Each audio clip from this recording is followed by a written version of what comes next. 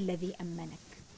وعلى فكرة بقدر خشيتك من الله عز وجل تشعر بالأمان، وبقدر خوفك من الله سبحانه وتعالى وتعظيمك ومهابتك لربك ولأوامره سبحانه يحدث عندك الاستقرار والشعور بالأمن والأمان. بالأمن حين أرى أقدار الله الكونية وأؤمن بأن الله رحمن رحيم لن يكتب لي إلا الخير، وأن ما أراه أحيانا حتى من زلازل أو من براكين، إن كنت أنا قد بلغت مرحلة الخشية من الله بالغيب وأحسنت العمل، حتى هذه المصائب والنكبات ظاهرها شر باطنها قد يكون الرحمة والخير، لأن من يقوم على تقديرها هو الخالق الرحمن الذي تكرر في سورة الملك كثيرا. الرحمن صحيح ملك، صحيح قوي، صحيح قادر على كل شيء قدير، لكنه رحمن رحيم، رحمته وسعت كل شيء، وسعتني وستسعني أنا، فأطمئن وأهدأ. شايفين الخوف الذي يسيطر على عالمنا المعاصر اليوم؟ الخوف من كل شيء. الرزق كثير كما لم يكن ويحدث، الطعام كثير والأقوات كثيرة وكل شيء كثير، والعالم أمام أعيننا منار بالأضواء وبكل شيء، ليس هناك ظلمة، ولكننا نعيش في خوف، رعب بالحقيقة وليس خوف. خوف من كل شيء، خوف على المستقبل، خوف على الرزق، خوف على الأولاد، خوف من كل شيء، خوف من البراكين، خوف من الزلازل، خوف مما حدث وما يحدث وما لم يحدث. من أين جاء الخوف؟ لأن القلوب قد فرغت من خشية ربها عز وجل. القلوب فرغت من خشية الله عز وجل. إذا امتلأت القلوب بخشية الله سبحانه وتعالى حينها فقط ستعرف كيف تذوق طعم الأمن والأمان. ولذا جاءت كلمة أأمنتم في أكثر من موضع في سورة الملك، وكلمة الأمان حاضرة في معانيها في سورة الملك. ولقد كذب الذين من قبلهم فكيف كان نكير. أين هم؟ أين هؤلاء الذين كذبوا بربهم؟ كيف كانت نهاياتهم؟ أين فرعون؟ أين هامان؟ أين قارون؟ أين كل هؤلاء الطغاة الظلمة الذين لم يخشوا الله سبحانه وتعالى ويرعونه ويرعون أوامره؟ أين هم؟ أين من ملأوا العالم والأرض ضجيجا بطغيانهم وظلمهم وجبروتهم؟ أين هم؟ أين هم؟ كيف كان نكير؟ ثم تنبه الآيات في أيضا منظر آخر لا يقل روعة عن روعة السماء والأرض. أولم يروا إلى الطير فوقهم صافات ويقبض ما يمسكهن إلا الرحمن إنه بكل شيء بصير. أرأيتم هذا المنظر العجيب، منظر الطائر الذي يحلق بجناحيه؟ من الذي يمسك ويقبض؟ من الذي علم الطائر قبل أن يعلم الإنسان ويتعلم أن يحلق الطائر؟ منذ أن خلق الله سبحانه وتعالى الأرض والطيور تحلق في الفضاء، أليس كذلك؟ والإنسان الذي أوتي كل وسائل الإدراك العجيبة لم يدرك فكرة الطيران إلا بعد كم من القرون ومن الأزمان. من الذي ألهم الطائر كيف يطير؟ الطائر الصغير الذي ليس لديه وسائل الإدراك التي وهبها الله للإنسان. من الذي علم الطائر؟ من الذي يمسك بجناحيه فلا يقع؟ من الذي علمه أن يقبض جناحيه فتعلم منه الإنسان العاقل فلسفة الطيران؟ من الذي علم؟ من الذي جعل الطائر يعلم الإنسان كيف يطير؟ من الذي علم؟ الرحمن إنه بكل شيء بصير. أمن هذا الذي هو تبدأ سورة الملك كلها بأسئلة استنكارية، أسئلة توقظ الحياة في قلوبنا، تجعلنا أمام الحقائق التي ألفناها، ونتيجة لأننا ألفناها أصبحت عادية. الله عز وجل لا يريد مني هذه النظرة، يريد أن يوقظ في القلب الإحساس. من هذا الذي هو جند لكم ينصركم من دون الرحمن إن كانت المعركة، وإن أنت يا إنسان اخترت المعركة أن تكون بينك وبين الله عز وجل، فأي جنود في الأرض ممكن أن تكون ناصرة لك أمام قوة الله عز وجل؟ اختار فرعون، اختار المعركة فرعون، وكان هو رئيس المعركة وقائد المعركة. كيف كانت النتيجة؟ أين جنود فرعون؟ أين جنود فرعون حين التهمه اليم فأصبح من المغرقين؟ من الذي نصر موسى عليه السلام وقومه؟ من؟ أليس هو الله سبحانه؟ إن الكافرون إلا في غرور. هذا التيه والوهم يحدث للإنسان. واحدة من أهم أسباب حدوثه النظرة العابرة المعتادة، أن أألف الشيء فلا أتدبر في قدرة الله ولا أقف عندها ولا تقودني إلى معرفة الله وخشيته. كارثة بمعنى الكارثة. وتعود الآيات: أمن هذا الذي يرزقكم إن أمسك رزقه. الرزق الذي أحيانا بعض الناس يتشدق به، يعتقد أنه إذا امتلك خزائن دولة أو إذا امتلك شيء من متاع الدنيا امتلك أرزاق الناس وأقواتهم. أبدا. من الذي يملك الرزق؟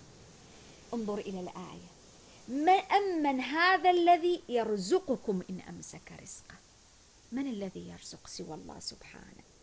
أفمن يمشي مكبا على وجهه أهدى أمن يمشي سويا على صراط مستقيم؟ أنا محتاجة أن لا أعطل وسائل الإدراك والإبصار الموجودة عندي كإنسان وهبت إياها كأمانات، وأبقى مكبا على وجهي لا أرى الحقيقة أمام عيني. هذا حال الإنسان حين لا تقوده النظرة ولا يقوده السماع لمعرفة الله عز وجل، حين يعطل وسائل الإدراك كما فعل الكافرون بنفسه بذاته فيمشي مكبا على وجهه. ولذا جاءت الآية التي بعدها: قل هو الذي أنشأكم وجعل لكم السمع والأبصار والأفئدة قليلا ما تشكرون.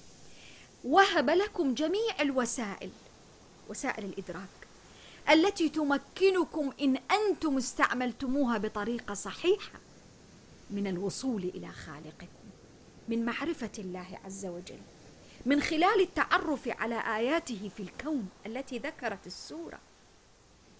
أنا لا أستطيع أن أتعرف على الله عز وجل إلا من خلال النظر في الكون، النظر في آياته في القرآن، التدبر في أسمائه وصفاته وقدرته وآيات عظمته. قل هو الذي ذرأكم في الأرض ولكن حتى حين ذرأكم ألستم إليه تحشرون. أنا أين سأذهب في رحلة الحياة؟ أليس مردي إلى الله عز وجل؟ مهما طالت الرحلة، بقيت 60 70 50 40 30، زادت طالت قصرت، مردي إلى الله. الكافر يهيأ له أن الرحلة طويلة، ولذلك ويقولون متى هذا الوعد إن كنتم صادقين؟ قل إنما العلم عند الله وإنما أنا نذير مبين. الوقت غير محدد، لكن يقيني وإيماني بأنه آت لا محال يدفع بي للعمل، يدفع بي لتقديم أحسن العمل، يدفع بي لخشية الله عز وجل مهما تغيرت الأحوال من حولي. لا يهمني ماذا يقول الناس عن عملي، لا يهمني ماذا يقول الناس عن قوتي، طبعا بالإطار الصح، نحن نتحدث عن إطار العمل على سبيل المثال. الذي يهم أن أحسن العمل لوجه الله عز وجل. ثم تأتي الآية وتوضح لي وترد الإنسان، تهزه هزة عنيفة وتبين له وكأن يوم القيامة قد حدث أصلا.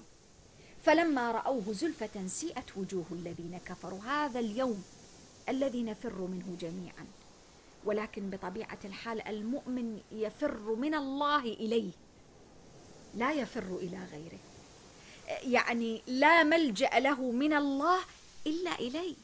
أنا أخاف، ولكن هناك فرق بين أن أخاف شيئا فأهرب منه وبين أن أخاف فأهرب إليه. المؤمن يخشى الله عز وجل فيهرب إليه.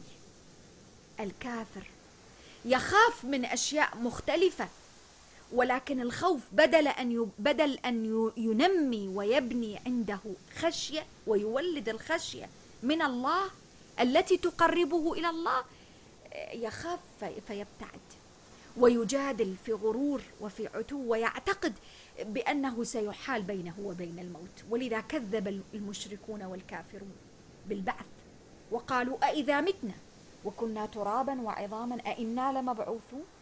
لا، إن هي إلا حياتنا الدنيا نموت ونحيا وما يهلكنا إلا الدهر. هذا النوع يقال لهم وقيل هذا الذي كنتم به تدعون. قل أرأيتم إن أهلكني الله ومن معي أو رحمنا فمن يجير الكافرين من عذاب أليم. وتبقى التوحيد المؤمن العظيم، التوحيد الذي بنته سورة الملك. أنا حين أكرر السورة كل ليلة أداوم على قراءتها وتلاوتها، كيف تشفع لي؟ هل تلاوة عابرة؟ لا، تلاوة متدبرة، تلاوة توقظ في إحساسي في قلبي مشاعر الإيمان، الخشية من الله عز وجل. أن أصحى في الصباح أن نمت على خشية الله عز وجل، إذن أستيقظ في الصباح وكل طاقة وأمل أن أمشي في الأرض وأنا أطلب الرزق، ولا أطلب به وجه أحد سوى الله سبحانه وتعالى، ولا أنسى أن فترة بقائي على الأرض فترة محدودة، ولا أنسى أن أقدم أحسن العمل بين يدي الله، سواء رضي عني مسؤولي أو ما رضي، لا يهمني. تصبح هذه القضايا، هذه المسائل ولا شيء عندي. رضي سخط مهم، المهم أن يرضى الله عز وجل. قل هو الرحمن آمنا به وعليه توكلنا. وتدبروا مع التلازم بين الملك والرحمة.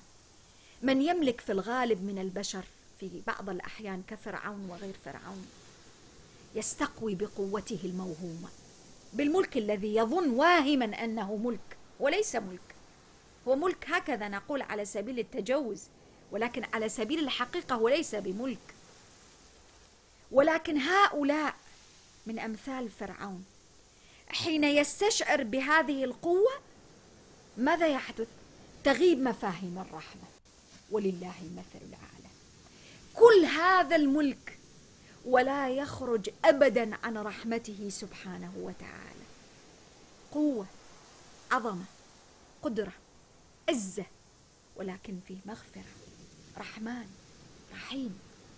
قل هو الرحمن آمنا به وعليه توكلنا فستعلمون من هو في ضلال مبين.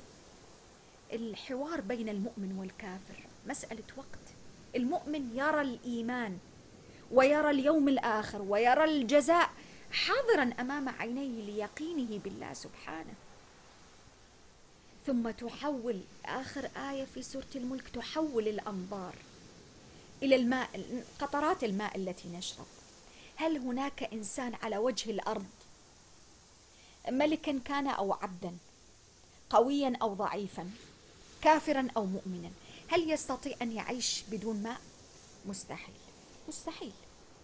هذه القطرات رب عز وجل بينبهني ويوقظني أن أتأمل فيها وأنظر فيها نظرة مختلفة. قل أرأيتم إن أصبح ماؤكم غورا فمن يأتيكم بماء معين. إن غارت الأنهار، ذهبت في الأرض ولم تعد هناك مياه ولا مسطحات مائية، من الذي يأتيكم بالماء الظاهر المعين السلس الذي تشربون؟ من هذا الماء الذي تشربون؟ من الذي أنزله؟